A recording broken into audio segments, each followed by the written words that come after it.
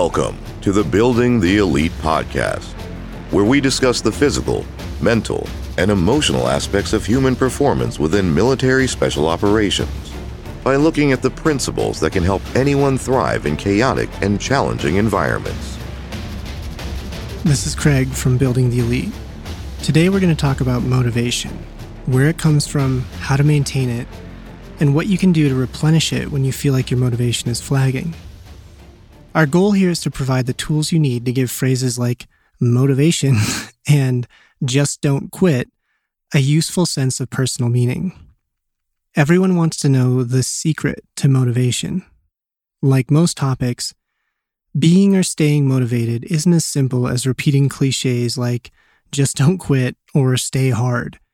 These sayings can be useful as simple reminders of more complex concepts, but only if you understand the underlying process and skills that lead to those outcomes. Without those underlying processes and skills, phrases like just don't quit are no more helpful than a track coach yelling at his athletes to just run faster. Everybody at a track meet wants to be a fast runner, just like everyone who shows up at a soft selection event wants to not quit. But there's only one winner in the race, and only a few make it through soft selection. The distinction lies in who is able to produce these outcomes when they matter, not in the ability to describe them. Our personal experiences create the meaning that we attribute to words and concepts. Everyone can say the same words, but the meaning that those words have is unique to each person. In other words, all knowledge is local knowledge. When a special operator says quitting isn't an option, that means something to them because it's based on real-life experience. They can distill a complex set of capabilities into a simple statement without losing its meaning. It's that simple for them because they know how to not quit. They've earned the right to make that statement and mean it. But those words are meaningless to the person hearing that statement without the same type of experiences and underlying skills.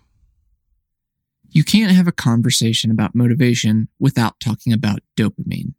Over the last few years, there have been considerable advances in dopamine-related research.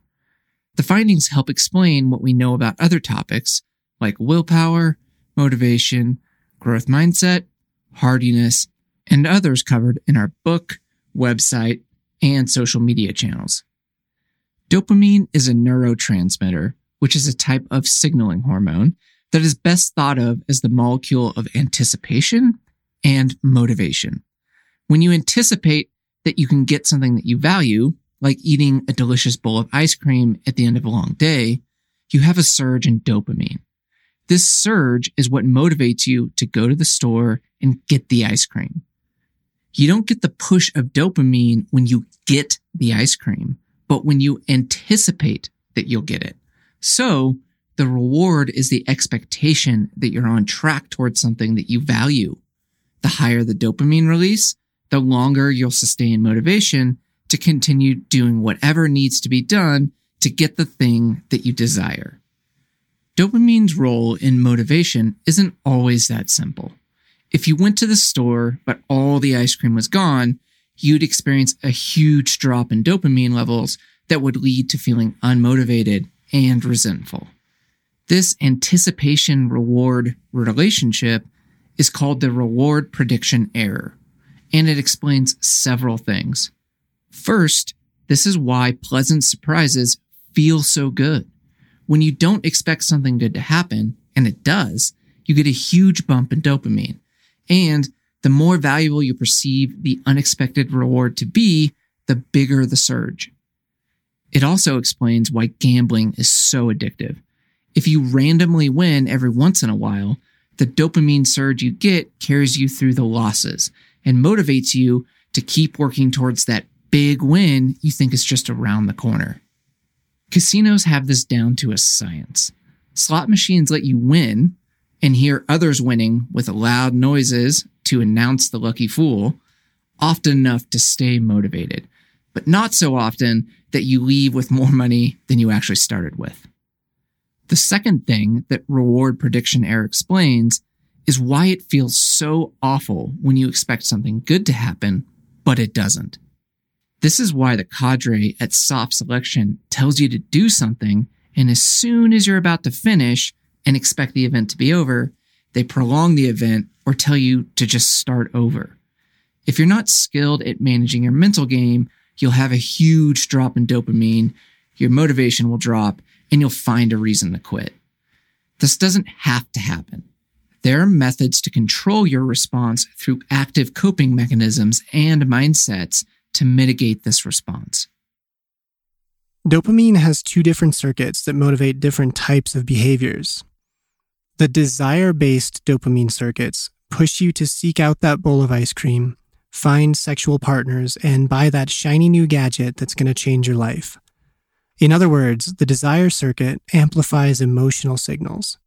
This motivates you to accomplish short-term goals that satisfy an immediate desire, but might not align with your long-term goals. Control-based dopamine circuits activate the logical parts of the brain and help you create and take actions to achieve long-term goals. These two circuits oppose each other, kind of like a car's gas and brake pedal. Both are important, but having the right balance between them at the right time is what leads to high levels of performance. Let's take a closer look at the control dopamine circuit. It helps you shift your attention beyond your immediate needs like acquiring food, water, and shelter. It activates the logical parts of the brain that create plans and strategies for long-term goals. It motivates you to take action toward those goals even if they don't immediately lead to rewards, and it turns down the volume of your emotional responses.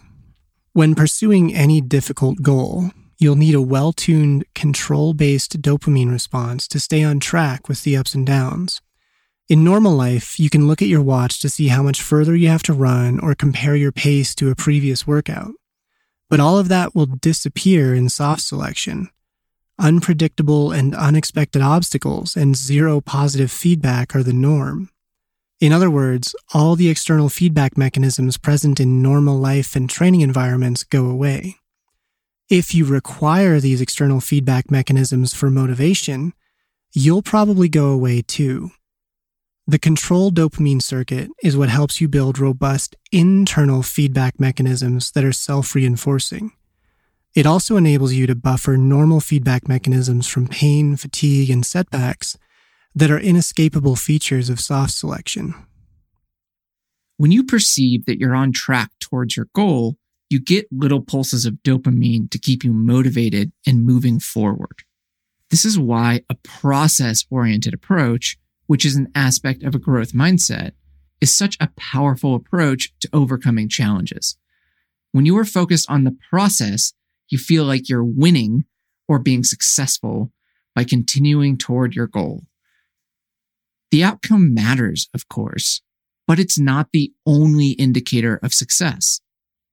This approach creates a feedback loop in which taking action feels good because the action is part of the bigger goal. This allows you to adjust your approach instead of quitting when you face setbacks. If you're only focused on the outcome, like winning or finishing an event in selection, you're susceptible to reward prediction error and its corresponding drop in motivation.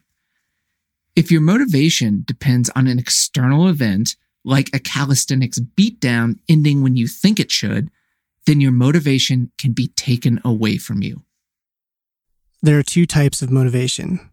Intrinsic motivation is where you're motivated for the sake of an experience or the internal sensations that will accompany an activity. This could be things like running because you love the feeling of running, or learning a new skill because you are curious and enjoy the process. Another form of intrinsic motivation is when you're driven by your personal ethics or beliefs. Research has shown that intrinsic motivation is stronger and will persist longer in the face of challenges. Extrinsic motivation is when you're motivated by external rewards such as prestige, money, status, validation, or praise. These are not as powerful as intrinsic motivators. This doesn't mean that all external rewards or motivations are useless.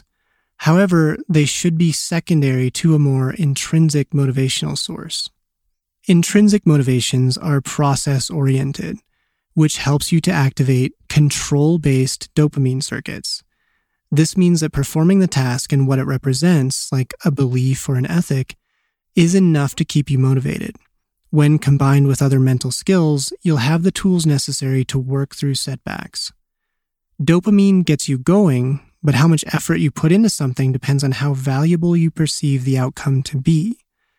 Having a personally salient goal, like fulfilling your potential or serving others, leads to a stronger effort.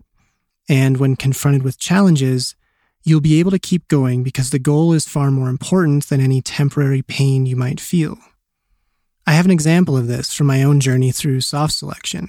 We have an article about this full story on our site called A Pair of Boots. But the short version of it is that when I hit low points during selection, the thing that kept me going was a mental image of this big pair of snow boots that my dad used to wear to walk to work in the winter so that he could leave our car for me and my siblings to take to school. As I wrote in that article, to me, those boots represented the sum of so many sacrifices my family made for me so that I could be comfortable and eventually successful. It was one more little thing that my dad gave up daily for the sake of me and my brothers and sister. With that image in my mind, I absolutely could not accept the idea of calling my dad one day to tell him that I was done, that I had quit, that after 18 years of trying to give me every advantage he could so that I could make something of myself, I failed because I made a decision to stop trying. That the water was too cold, the swim was too far, or I didn't want to do any more push-ups. I would have rather died than make that phone call. And in my lowest moments, I saw those boots by the door every day, and I'd make my choice and keep going. If you understand your deepest values and have developed the ability to control your attention during difficult experiences, you'll be able to focus on how the current situation is a necessary part of the process of achieving your goal. Using attention to manage sensations of pain and fatigue is especially important. The more fatigue or pain you subjectively experience, the less motivated you'll feel. The common and outdated view of pain and fatigue is through what is called a Cartesian model. This centuries-old concept views mind and body as separate entities and sees fatigue as a direct, linear process, sort of like a gas gauge telling you how much fuel you have left in the tank. Pain is typically thought of the same way. The amount of pain you feel is directly associated with the amount of physical damage occurring. Neither model is accurate. Perception, experience, and prediction affect how hard or how painful we feel something is. Pain, fatigue, and our sense of effort aren't just measuring how much gas we have in the tank. It's a complex, emergent phenomenon. We can know and influence many of the pieces that drive it. By directing your attention away from internal sensations of pain and fatigue, managing your beliefs and self-talk, and using other mental skills, you can alter how much pain and fatigue you feel regardless of what your body is experiencing. That isn't to say that you can think your way out of feeling all pain and fatigue, but managing those sensations effectively goes a long way towards sustaining your motivation to continue during the most grueling experiences. Unsurprisingly, the research on what people think of as willpower aligns with recent insights on the role of dopamine.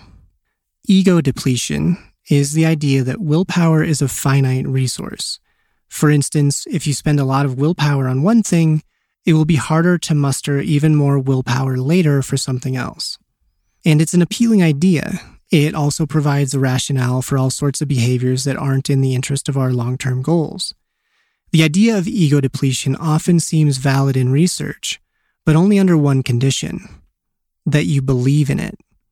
You see, research has also found that when people don't buy into the concept of finite willpower, they aren't affected by it. They can exercise self-discipline in one task and then do it again later without a decrement. The person who doesn't believe that willpower is a finite resource expects to be able to do the right thing so they can. Research also shows that those with higher willpower don't have to use it as much.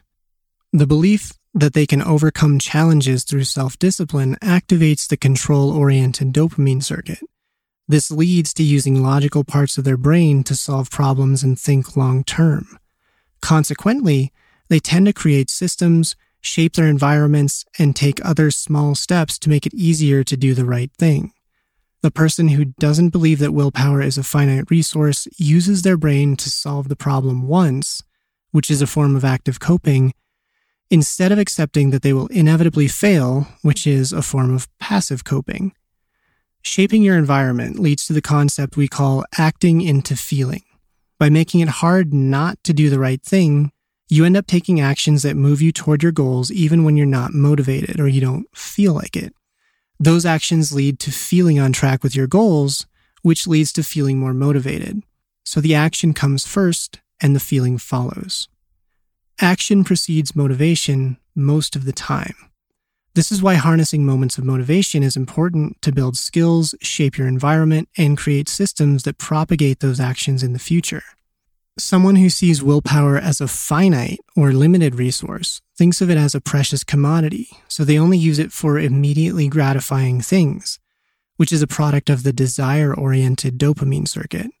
They also expect to run out of willpower, so when a desire to quit or do something else comes along, they're less likely to fight it.